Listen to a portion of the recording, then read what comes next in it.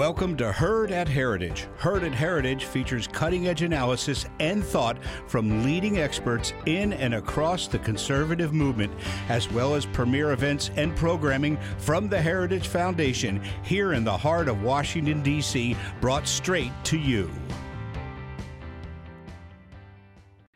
Ladies and gentlemen, welcome to our program, The Big Government Car Theft. Please welcome Diana Furchtgott-Roth, Director of the Heritage Foundation Center for Energy, Climate, and Environment. Ladies and gentlemen, thank you so much for coming to this event today, The Big Government Car Theft. We are honored to have with us three very distinguished speakers. Steve Bradbury, who is a distinguished fellow at the Heritage Foundation and former General Counsel and Deputy Secretary at the U.S. Department of Transportation. We have Donna Jackson, Membership Development Director of Project 21 Black Leadership Foundation and a member of the Independent Women's Forum. We have Mike McKenna, Visiting Fellow at the Heritage Foundation and President of MWR Strategies. Well, this is such an important topic because today Americans have the choice of electric vehicles or internal combustion engines. And some prefer electric vehicles, some prefer internal combustion engines. But a new rule put out by the Environmental Protection Agency would require 60% of new vehicle sales to be battery-powered electric by 2030 in order to comply with EPA's tailpipe regulation. And this affects Americans in three ways, basically cost, convenience, and climate. Electric vehicles are more expensive than other vehicles, so some people don't like the higher cost. For some people, electric vehicles are less convenient because they have a more limited range and they don't have the ability to charge them overnight in their garages. And for some Americans in cold weather states, electric vehicles are not really a good option because cold saps the battery of an electric vehicle. That's why there's only about 510 registered electric vehicles in Wyoming, and fewer than that in North Dakota. Well, from the point of view of the United States, there's also three reasons why it might not be good to be dependent on electric vehicles. In other words, requiring that a large share of them be battery-powered electric. One is energy independence. Right now, China makes the batteries, and we don't want to be dependent on China for a very important source of energy and for our economy. We saw that that didn't work when Russia invaded Ukraine. It didn't work in the 1970s with OPEC. We want to be energy independent, and we are energy independent right now with oil and natural gas. The second reason that the United States as a whole might not want to go full scale on these electric vehicles is the effects on the climate. So the rationale for this EPA rule is that it's going to help the climate, it's going to lower global temperatures, but Kevin Diaratna, the chief statistician of the Heritage Foundation, using models from the Environmental Protection Agency and the Energy Department, has shown that it would only make a difference of 0.2 degrees Celsius if all the fossil fuel emissions in the United States were erased. So it's not going to make any difference on the climate. And the final reason that people might not want to go full scale on electric vehicles is the human rights aspect. There are children who are mining these minerals that are required for the electric batteries.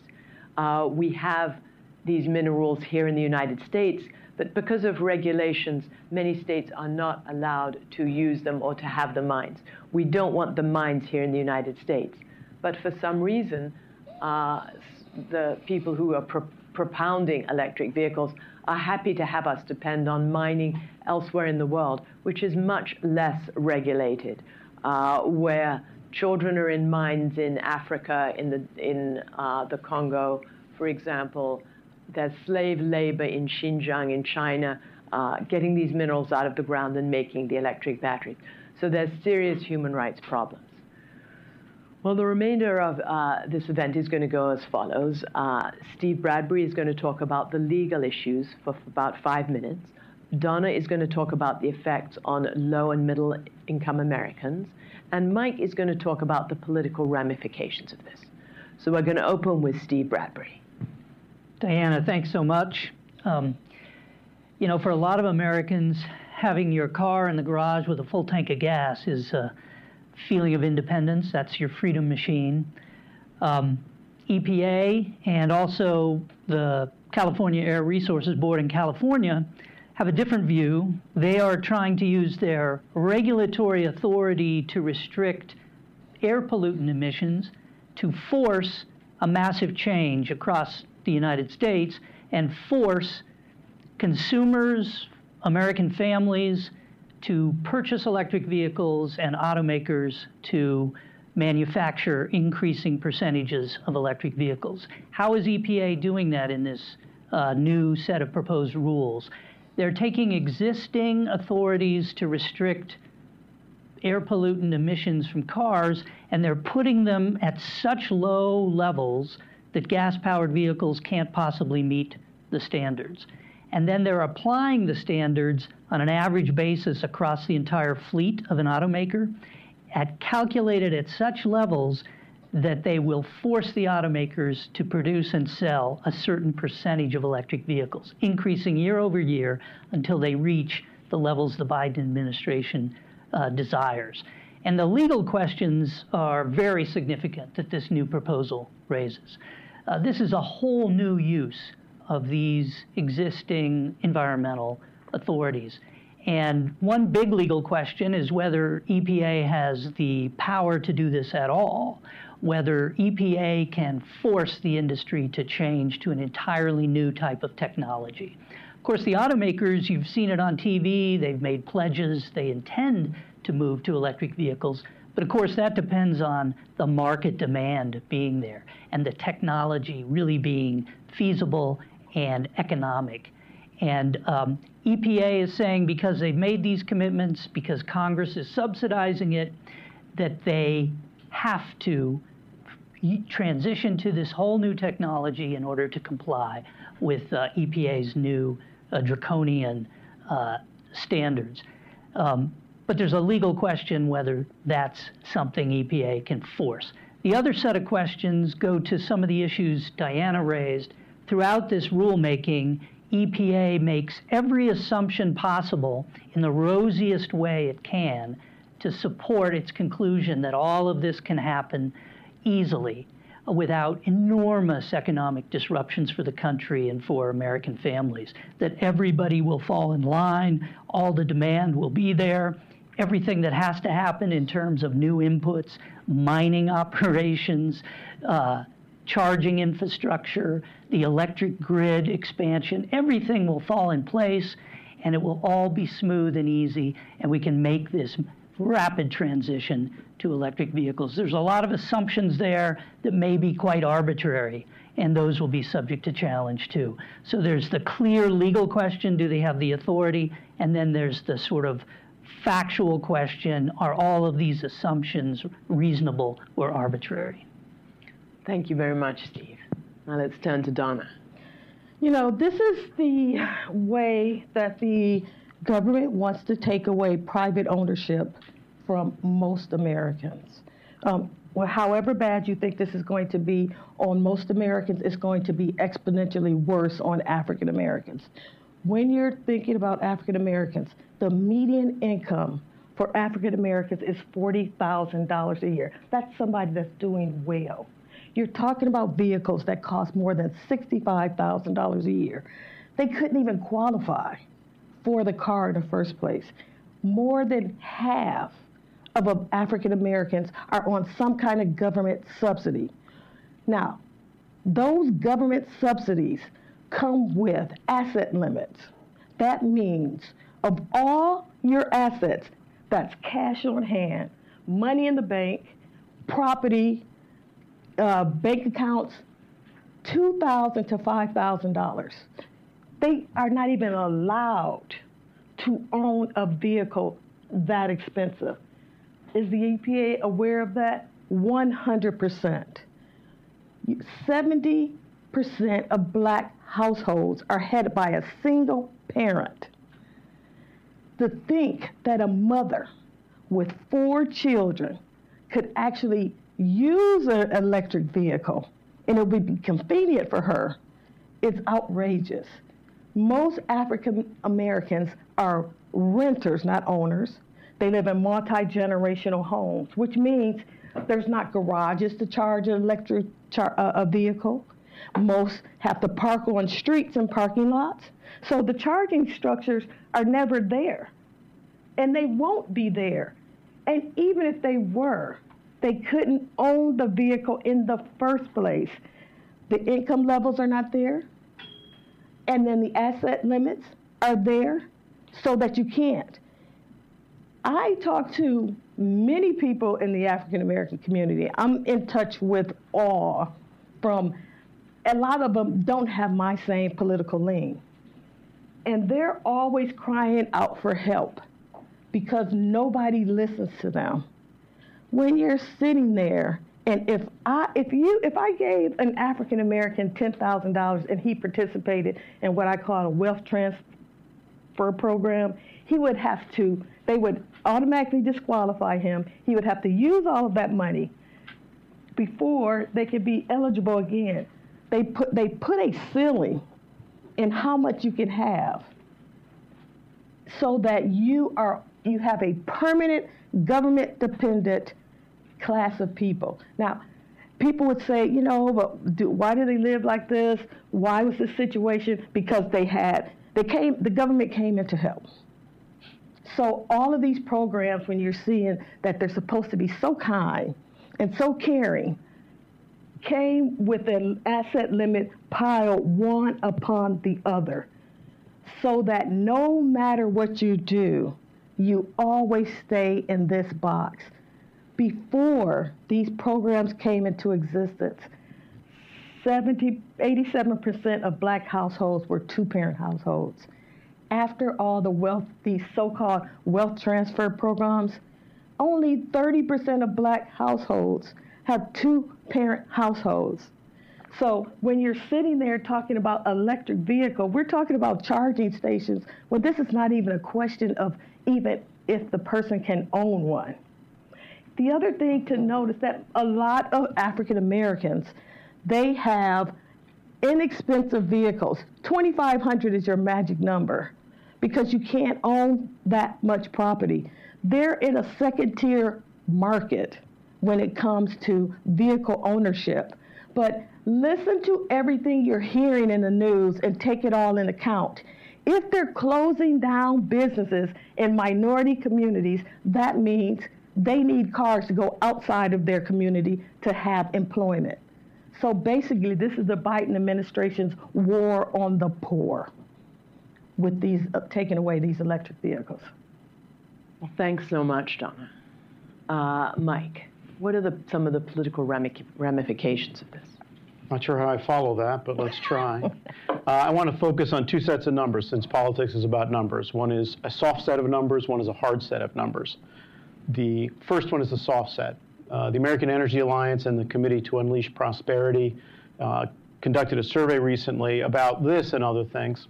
And it showed that the idea of a federal electric vehicle mandate was wildly unpopular. It was about 55 points underwater with the voters. That's no shocker. We've done polls for years. That's about the same number we've had for years. It seems to be a steady distaste of the federal government telling folks what to do. We've also asked another question year in and year out, and that is who should make decisions, the decisions about what cars you're going to buy and what fuels you're going to use, right? That too, about 80% of the people, and I know this is going to shock everybody, 80% of the people had this quaint, old-fashioned idea that they should make decisions about the cars they buy. And that's the problem, right? If you're the EPA wants to very, very carefully and extensively limit your ability to make that choice. So those are the soft numbers. 35-question survey. It's posted up somewhere. You can find it. There are about 20 more questions that are just like that, but those are the two most emphatic. The hard set of numbers. And the reason why I believe, I don't want to speak for any other person other than myself, is the reason that I believe that this is not about switching to electric vehicles, this is about getting rid of cars. right? Any idea how many cars there are in this planet right now? Well, a car expert got it wrong on the way in, so I'll just say there's 1.5 billion cars on this planet at this moment, right? The United States has about 350 million, 310 million on the books, but my guess is there's probably another 40 million illegals. That's less than Europe, who has 405 million cars, right? So 1.5 billion cars on this planet. To meet any kind of net zero in any conceivable future, 2030, 2035, 2050, whatever. The incomparable Mark Mills over at the Manhattan Institute came up with a bunch of numbers. I'm going to read them for you because I don't want to get them wrong. We would need 42 times the lithium we have right now. We would need 25 times the graphite. We would need 21 times the cobalt. We would need 5 million more tons of copper. We're slated to have a 5 million ton shortfall of copper in the next 5 years. So somehow we'd have to magically find 10 million tons. The International Energy Agency has pointed out that the average time from permit application to production out of a mine is 16 years. So we're obviously not going to have 42 times the lithium we need in anything remotely like the folks who are talking about this transition intend, right? I can go on and on with the numbers, right? But what I'm telling you is the American people don't want this. And what also I'm telling you is it's not workable. It's not going to happen that way. We're not going to have a one-for-one trade-out of, hey, bring your gas-powered vehicle in, we'll give you an electric vehicle. That's not the way this world's going to happen. Last thought on the numbers. In the last 2 years, the raw materials that go into electric vehicles have doubled in price. They've actually a little bit more than that, right? 2.5 times in price. That's because the metals, the underlying metals, the lithium, the cobalt, the copper, all that stuff, they're doing the same curve. They're climbing up the curve. This is not accidental. The United States government's got lots of economists who know what I just told you. This is intentional. They're going to try to price some pretty significant segment of the market out of purchasing new cars. And the knock-on effect will be running them out of the used car market as well. And those are both hard and soft numbers. And you can think what you want about the rest of the world, but the numbers are what they are. Thanks. Well, it's clear that Congress would not be able to pass a law that did the same thing. It would be vastly unpopular. In many districts all over the country, people would be revolting against this. So I'd like to give the panelists a chance to respond to each other and say, well, how can EPA do this? How can President Biden's administration do this when so many people who voted for him drive used cars like I do and wouldn't be able to afford the electric vehicles? So let's start with Steve, and then we're going to take your questions, and I want to welcome the viewers online. You can send in questions through the chat, and I will get them on this little machine here and be able to ask our panelists. So, thanks, Diana. I just want to make 2 additional points. One that takes off on some of the things Donna and Mike said, and the other, something you just said. On the first point, a rule like this imposing this massive industry-wide requirement that the automakers convert to electric vehicles is going to drive the cost of all new vehicles, both the electrics but also the old-fashioned gas-powered vehicles, way up. EPA doesn't acknowledge that, I think, in an adequate way, but it's inevitably the case. And as the price rises and the selection of the most popular gas-powered vehicles disappears from the dealership, many American families, and particularly the lower and middle income American families and rural Americans, are not going to be buying those new vehicles. Whatever they are, however they look, however they drive, they're going to be more expensive, fewer choices. They're not going to buy as many new model vehicles going forward. EPA assumes the sales will continue to be high. The market demand will be there. It's not realistic. What happens when they don't? When Americans stop buying as many new model vehicles? Well, those American families, particularly in the inner city and in rural America, will be stuck driving older and older used vehicles. Today, the average age of a vehicle on highways in the U.S. is approaching 13 years, 12 or 13 years. That number is going up, up, up. These types of regulations will just drive it sky high. We will become like Cuba. It's not unrealistic. It's the Cubanization of the American car fleet. And that has very negative consequences for those families. And one of them is safety. Okay, NHTSA statistics show very clearly that older cars are much less safe than newer models in a highway accident. So these rules will inevitably cause an increase in highway deaths and serious injuries. EPA acknowledges that, but they bury it, and they don't disclose the full extent of those effects. They acknowledge some deaths, they don't even treat the serious injury point. This is a negative consequence for American families across the country. And the one other thing I want to mention is you said something which I think everybody could see very clearly. Look at Congress today or when it passed the Clean Air Act. There's no Congress we can imagine that would pass legislation that would put in place these rules. Mm-hmm. And that's exactly the point of the legal argument that can be made in court to challenge this. You've heard of the major questions doctrine, popular in the Supreme Court and focus of a lot of discussion among the legal community. Well, that's really what it boils down to. Would Congress ever have contemplated or considered approving, authorizing this kind of rule? And it's very clear that EPA is going beyond the bounds of whatever authority Congress ever contemplated giving them under the Clean Air Act. Donna. Well, I think one of the things that Americans need to realize is the whole goal is to lower your standard of living. That's the primary goal. They're not concerned about if the vehicle is going to work, if it fits your lifestyle, if it's going to serve the community that you're living in. It's to lower your standard of living.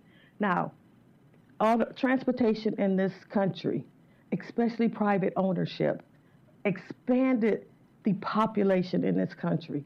It gave people a better quality of life. When you have higher standards of living, better quality of life, you have a population growth. When that declines, you have a depopulation. That's their primary goal.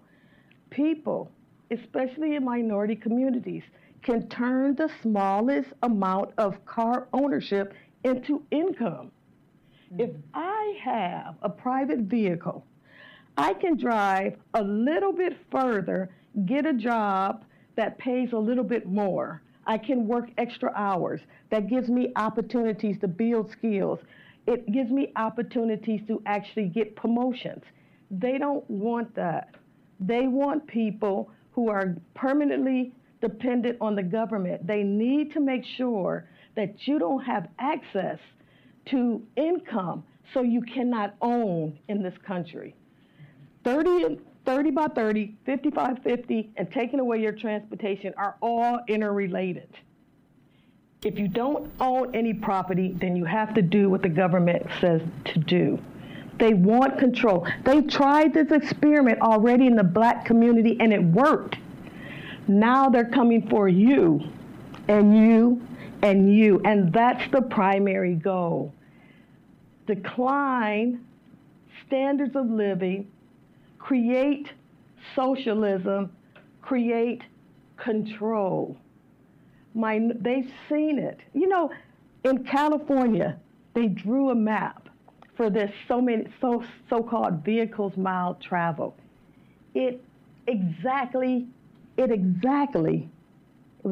the same as redlining. With all of these regulations comes segregation. You already know it's already coming. All of these regulations comes a decline, deindustrialization of American civilization, and then all of a sudden, you know, you have two classes, upper class, lower class. That's their primary goal. And taking away vehicles so that you have the freedom to be able to design the life that you deserve for you and your family is the start. Right. I remember the feeling of independence when I got my first bicycle as a child, and then when I got my driver's license as a teenager. There was nothing to beat it, and I could go wherever I wanted, and that's what they want to stop. Yes. Mike, and then we'll turn it over to questions. Yeah, three quick things, right? The left has made no secret of the fact that they are hostile to the automobile. And they are hostile to the automobile because it is automobility, not because it's a machine, but because of what it gives you to build on. That's right. Yeah. That's thing one, right? So you have to have clarity about that. Thing two is related, right? The automakers, it's a tough thing to say, right? But I think it's true. The automakers are probably largely indifferent to how many units they sell in this country, right? Whether it's 17 million, which is a good year now, or 7 million, they care about their total profit, right? So anybody who's anticipating the automakers are going to be part of the pushback on this, you probably want to think a little more carefully about that. One or two will, but the larger Americans will probably not be. And then the third thing, to build on Steve for just 1 second, the 1977 Clean Air Act and the 1990 Clean Air Act amendments are the governing statutes in this case. I know a little something about both of them. I will challenge anybody. I'll challenge Steve. I don't think the words electric vehicles are anywhere in either of those statutes, are they? So to say that Congress didn't imagine it, Congress didn't even put the words in there. That's how far out over the skis we are here. Mm-hmm. Well, let's go to questions. We're going to take one from the audience, then one from online. We're going to go every other one. Let's start with you. If you could stand up, tell us who you're with and what your question is, a brief question. Hi, my name is Brett Hagerman. I'm the CEO of Setting Things Right. Donna, this is for you.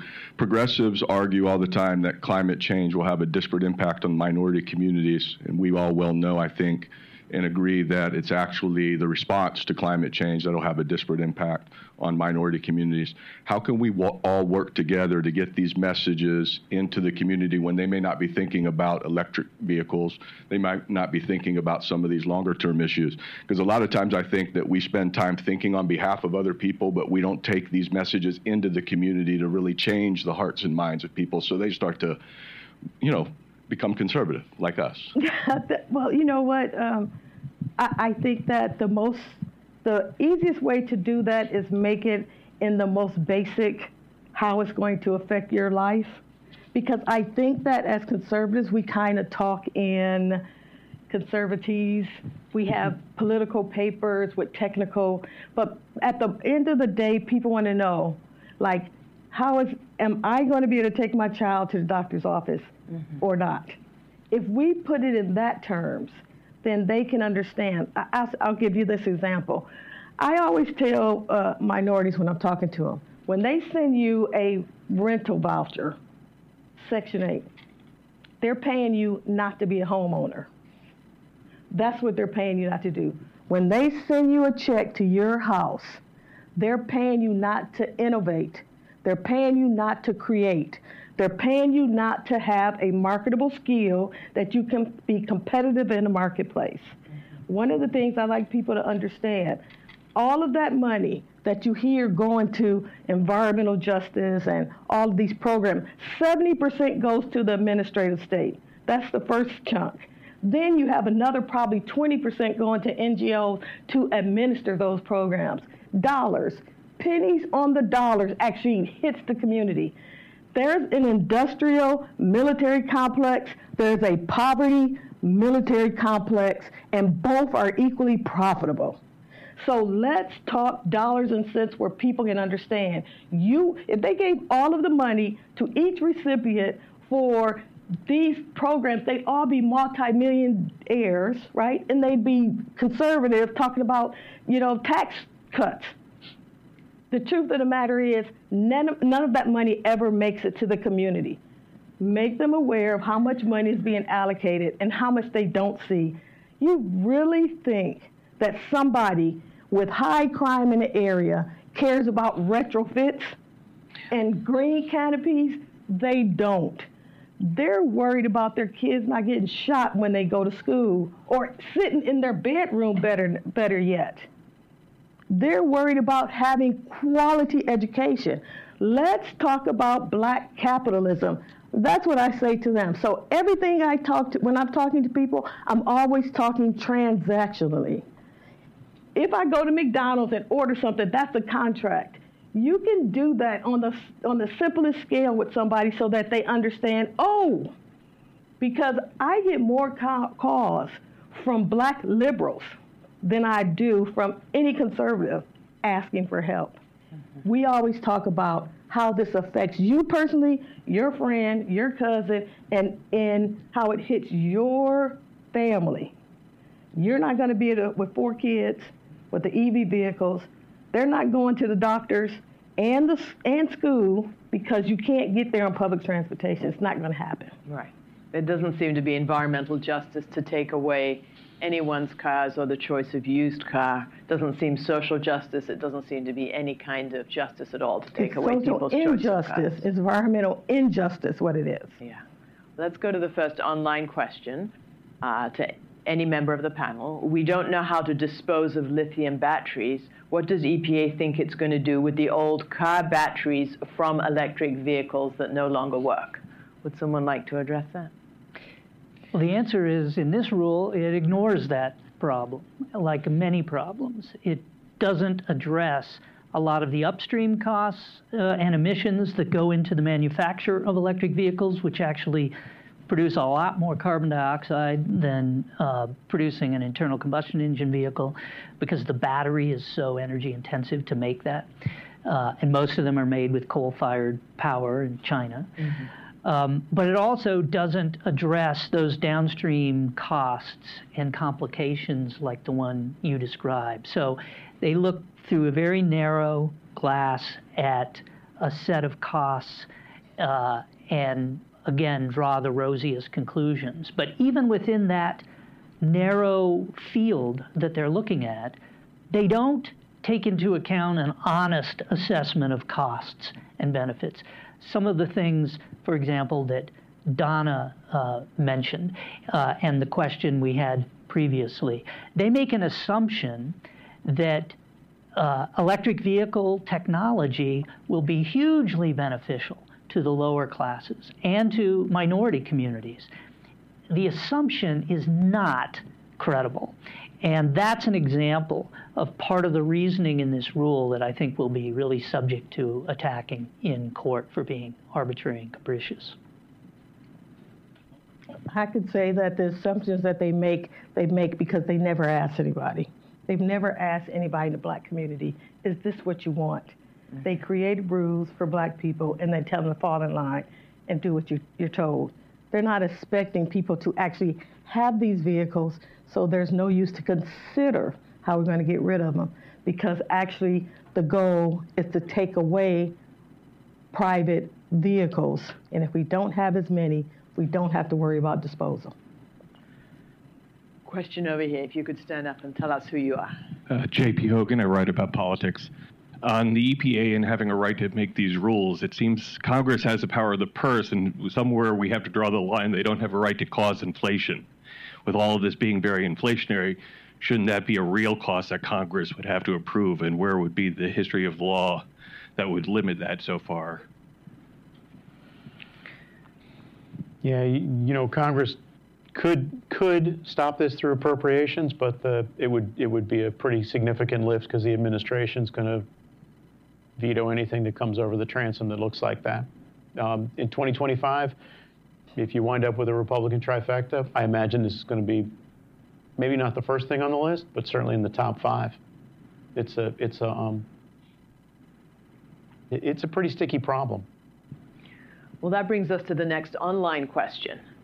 Does Heritage or do the panelists have specific alternative proposals to offer? What would be the implications of those alternatives for climate change and American economic competitiveness globally in the auto industry? Yes, I have an alternative proposal. It's a different idea, but let's just try it and see if it works. I propose freedom. I propose that everybody pretty much do what they want, and we have a free market. And the one thing about a free market that we've learned is, that we know, and we've learned in practice, is it always drives you to the most efficient answer. Mm-hmm. always drives you to the most efficient answer, which is always the best answer for the environment, right? Right. Many people like EVs. 6% of new vehicle sales last year were electric vehicles. We should let people who want EVs choose EVs and others choose other vehicles. There's also these non-plug-in hybrids that are very gas efficient. And you don't have to charge them up because the battery is charged through your car engine or through the braking system when the car is idling at a traffic light. These are very popular vehicles also. Steve and then Donna? Yeah. On the hybrids, of course, a lot of automakers have invested quite a bit in hybrid technology as a way to move toward lower emissions from vehicles and to comply with the environmental laws. And unfortunately for those automakers that have made those huge investments, EPA is now saying that's not good enough.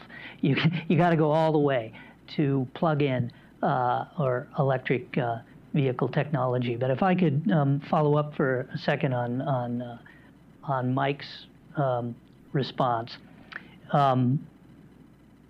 EPA is supposed to respect the way the market works and market demand.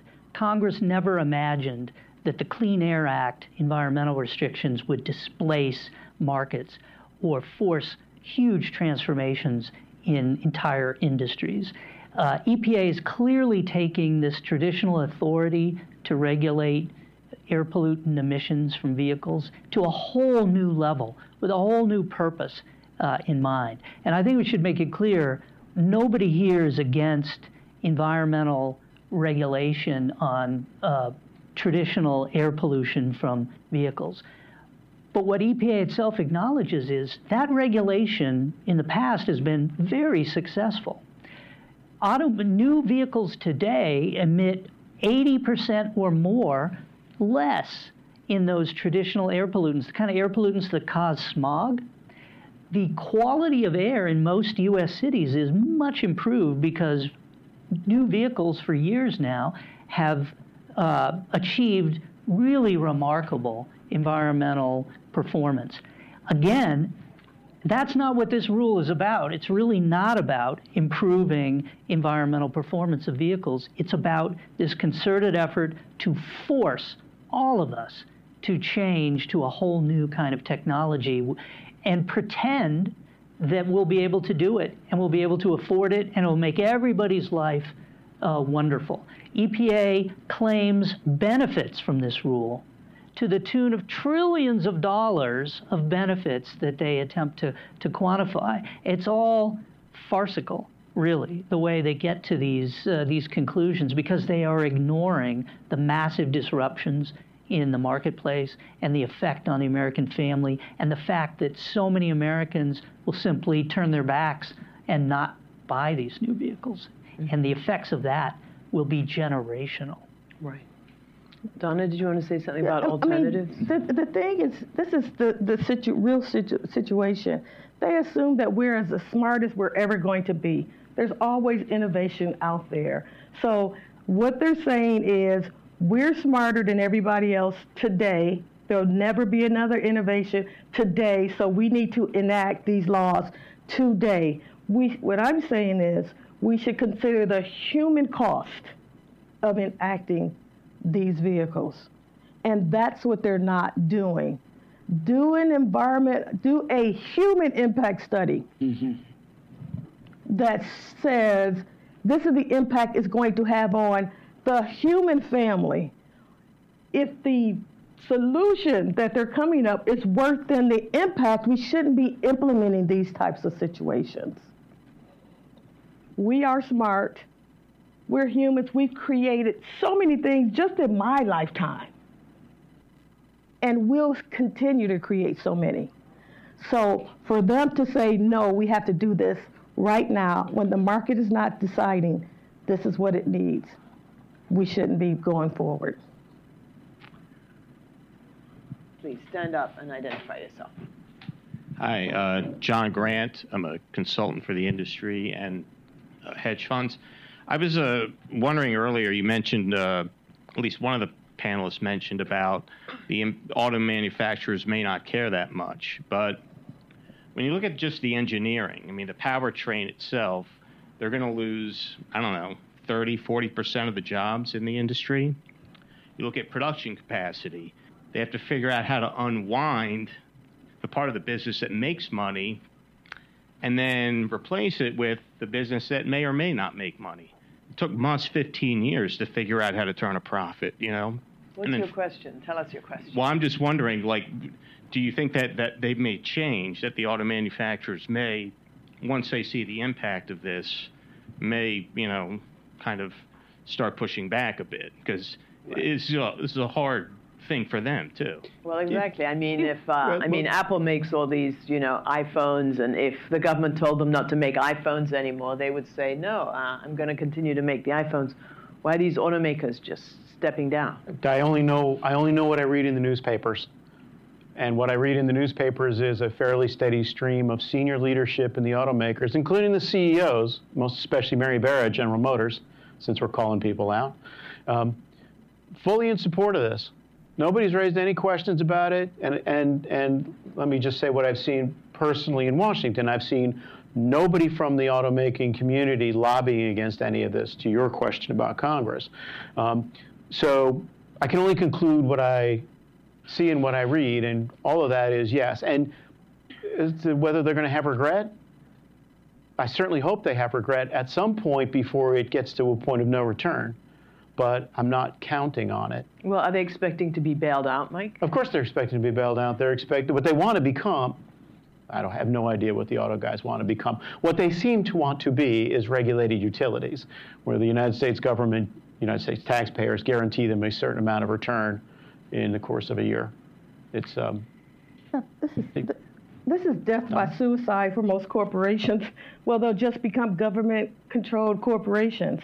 I think that we, and my organization is doing this, I know that all the people in this panel are doing the same, is we need to make a lot of noise. We don't make as much noise as the other side does. We want to be more courteous when we're doing it. I spoke at 2 hearings on another, environmental justice hearing, and it was the first time they were hearing from somebody that wasn't actually going to benefit from these government grants, and they were totally unaware of the real impacts. It makes a difference. Grab some people. Right. And I'll grab some people. Yeah, and before I turn to Steve, I just want to say comments on this rule are due to the Environmental Protection Agency by July 5th. This is a proposed rule. All of us have the opportunity to send in comments and make ourselves heard. Everyone here in this room, our online audience, we should all be sending in comments to say what we think. Yes. Steve.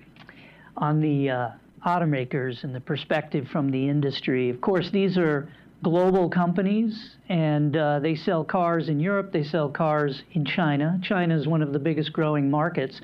These same companies are facing government mandates to go electric now from the European Union and from China. So China is ordering them to produce electric vehicles as well. They have a big economic problem in making that conversion. That problem is the market in the United States. Consumers, American families haven't jumped on the electric bandwagon. And so they face a real problem, which is resistance in one of their biggest, richest markets. And of course, a rule like this that pushes the whole market and the industry in that direction and forces a conversion through regulatory fiat actually benefits car makers in the sense that it helps them reach a state that other governments around the world are trying to force them to move toward. I think they're going to have some regret there, though. It's natural that some of the leaders of the companies would come into the White House and make pledges to Joe Biden that, yes, we're making huge investments, we're moving toward this new technology with fewer emissions that the White House is strongly pushing for. But I think in the back of their minds, they're expecting some practicality here and some recognition that they can only move so far and so fast as the American marketplace will actually support. And now suddenly they see EPA using these regulatory authorities to try to leapfrog the market and assume that the automakers can actually achieve the pledges they've made, and the market will just somehow fall into line and everything will be wonderful and they'll achieve it. And I think the automakers are now seeing that that's not realistic. They're losing money on every electric vehicle they sell, with the exception of Tesla, which now does make a profit after many years of getting subsidized, actually, by the other automakers under these regulatory credit systems that the EPA and the California regulators have set up. But the traditional legacy gas-powered automakers are, I think, facing a world of hurt with these rules. But if automakers are expecting to be bailed out, isn't this a material fact that should be disclosed to the Securities and Exchange Commission and their shareholders? Well, I thought that this is an important aspect. If they're talking among themselves about expecting a bailout, surely this is something that should be disclosed to shareholders. Well, again, EPA keeps a small window, a small aperture in terms of what it analyzes and addresses under these rules. And so they're not taking into account considerations like that, the disclosure obligations of companies in public markets. I'll tell you another thing they're ignoring, they're not taking into account. And that's something they themselves, EPA, is doing at the same time. EPA has put out, you may have heard, a new proposed rule on clean power, the power industry, to try to force, again, another technological transformation, to force the power industry to reduce its reliance on fossil fuel generated power. Well, hold on to that thought, because this gets to our next question from online. The question from online is, what does a huge expansion of charging stations mean for the electric grid, especially in states such as California? And doesn't it actually require increased need for fossil fuels to power charging stations? Of course, it's going to be a huge new draw on the electric grid. It's going to require massive expansion of infrastructure in the grid itself. It's going to require additional generation of electricity, most of which comes for the foreseeable future from fossil fuels. EPA, in its analysis behind this rule, again, assumes, oh no, we'll quickly transition to alternative sources of energy. We will quickly build out the necessary infrastructure to make all of this happen, and electricity rates, miraculously, somehow, will not go up. And the point I was about to make is they're also not taking into account, within the four corners of this rule, what they're doing on the Clean Power Plan, which is to try to force reduced reliance on fossil fuels. That's going to increase, that's going to put a crunch on electricity supply. That's a second rule, right, Steve? That's a second rule that's currently pending. Yes. And in this rule, they're ignoring that rule. And in that rule, by the way, they're ignoring this rule, which would force a huge demand increase and draw on the electric grid. So the two are at cross purposes, and in the little window they've built for themselves here, in the blinders they put on, they ignore those effects. And one of the reasons why consumers are not buying these vehicles is because all of them realize that they've never had an instance where they haven't experienced a power outage. They all are aware that we don't have the existing technology. And the other thing is, how do you put all of your eggs in one basket? So everything you're supposed to have in your home is supposed to work on electricity, including your car. So one entity has control over your entire life. Americans realize that. That's the reason they're not buying these vehicles. The other thing is, anything that has to be this heavily government subsidized is not a good product. And Americans realize that. The technology doesn't exist and probably doesn't. Solar panels has always been the new emerging market for decades now. And the other thing I would say is, you know what? I've never seen a government program that worked. I'm sorry. Black communities have been following economic policies of the left for 60 years. Why on earth would I think this time is going to be different and work? It's not. Mike? Amen. Amen.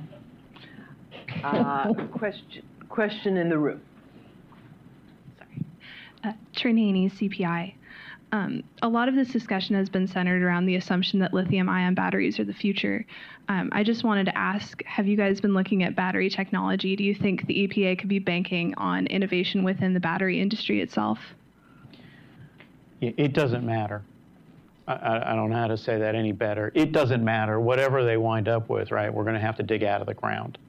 And, you know, no matter how you look at it, there's two central facts of the world. One is mines take forever to permit. You can't really permit them in the United States. I mean, this administration's been hostile to them since the get-go, right? Can't permit mines. You can't get them up without, less than 20 years. So that's thing one. The other thing that is, no matter what set of minerals or collection of minerals you want to use, the cost curve is going to look like this. It's always going to look like that. And therefore, the cost curve on the cars, both electric and gasoline, are going to look like that. So it doesn't matter. Online question. What about the ability by the government to control those EV vehicles? If they are all dependent on the electric grid to run and the government decides to turn off the grid for whatever reason, then those vehicles can't go anywhere. Hurricanes and natural disasters will be more devastating because they could ruin the charging grid. It isn't just about the affordability. They could just subsidize them to make them affordable. Can I jump in here? Because I think we see, when we look at the rule itself and the analysis EPA goes through, it's very clear that they intend to regulate these electric vehicles as well going forward, even though they themselves say the electric vehicles, first of all, they have no tailpipe. These are tailpipe rules. This is their authority. They have no tailpipes, and EPA says they have no emissions of air pollutants. And yet, because EPA is now looking at the electric vehicles as the technology of the future that will be necessary to comply with their emission limits, they now have an interest in regulating the success of electric vehicles. And so EPA, you can imagine, will be regulating the batteries in electric vehicles and how they perform. They've said that in this rule. But they will also get in the business with the states like California. We've seen Governor Newsom and others in California talking about limiting the hours when you can charge your vehicle because of the draw and the strain on the electric grid and electricity supplies in California. Well, EPA is going to get into that business too. And EPA acknowledges in this rule, don't worry about the potential limited availability of charging stations for your vehicles, because the government and the utilities will just be able to manage that access to that charging infrastructure. In other words, rationing when and how long and under what conditions you can actually charge your vehicle. And EPA, you can bet, is going to get into that game too, because they have now expressed an interest in ensuring that electric vehicles are available and can function and the whole system can work. So they're going to be regulating from soup to nuts the entire system. And California has a bill that would require vehicles to have bidirectional charging. That means that the state can suck the electricity out of your car engine and use it for its own purposes if they think that the electricity grid in California is going to have blackouts. Or they could say you have to use the electricity in your car battery to power your house. And State Senator Nancy Spencer said something to the effect that there's no point in having all this electricity wasted sitting around in people's electric batteries. They would require car companies that sell vehicles in California from 2027 on to have this capacity of bidirectional charging. Right now, it's just the Hyundai Ioniq and the Ford F-150 Lightning that have that capability. So yes, they want to own the electricity in the battery and take it for their own purposes. So you see how far we've come from the freedom of a full tank of gas in your car in the garage to now being dependent on being tethered to this government-controlled network to keep your car available to you and able to take you where you want to go. and now it's going to become a little fuel cell or power cell, a battery for the larger collective grid. Yeah. Well, the one thing everybody here should take away is this is a government growth bill. This is a bill to make sure we can grow the government larger. The other thing is, in California, where they have been more advanced in these initiatives, what you have is low-income people supplementing high-income people. So middle and low-income people are actually supplementing the vehicles, the homes, the solar panels of wealthier individuals. Again, trying to create a two-tier system where you have rich and poor. And they're doing it through this so-called climate mandates. They already do that now. One last question from over here. Quick question, because we have 5 minutes left. Thank you. Joseph von Spakovsky, Conservative Partnership Institute. My question is purely economical. How would this affect small businesses, specifically mechanic shops, with the increasing technology in these cars, making it harder and harder for independent repair shops to fix cars? Right. Essentially, this is a question of right to repair. Great question.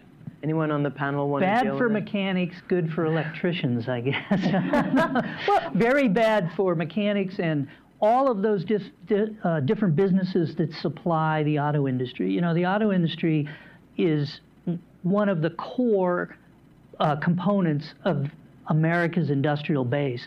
And it's not just the direct employment of the automakers. It's all of the businesses above that that supply components and inputs for the auto industry. All of that, all of those jobs are at risk from a government mandate that forces a transition to electric vehicles.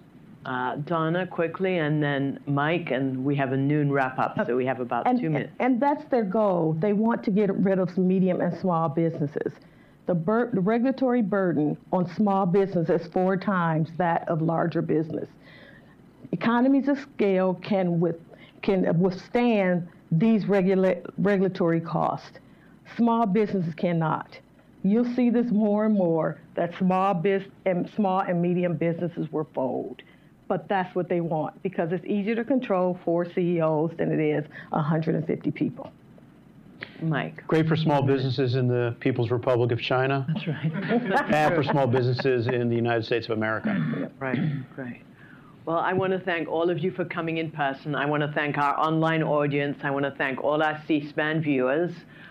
This is the big government car theft. Comments to the EPA can be sent in before July 5th.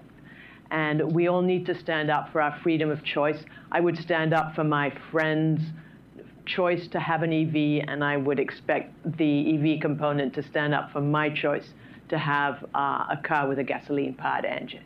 So thanks to all of you.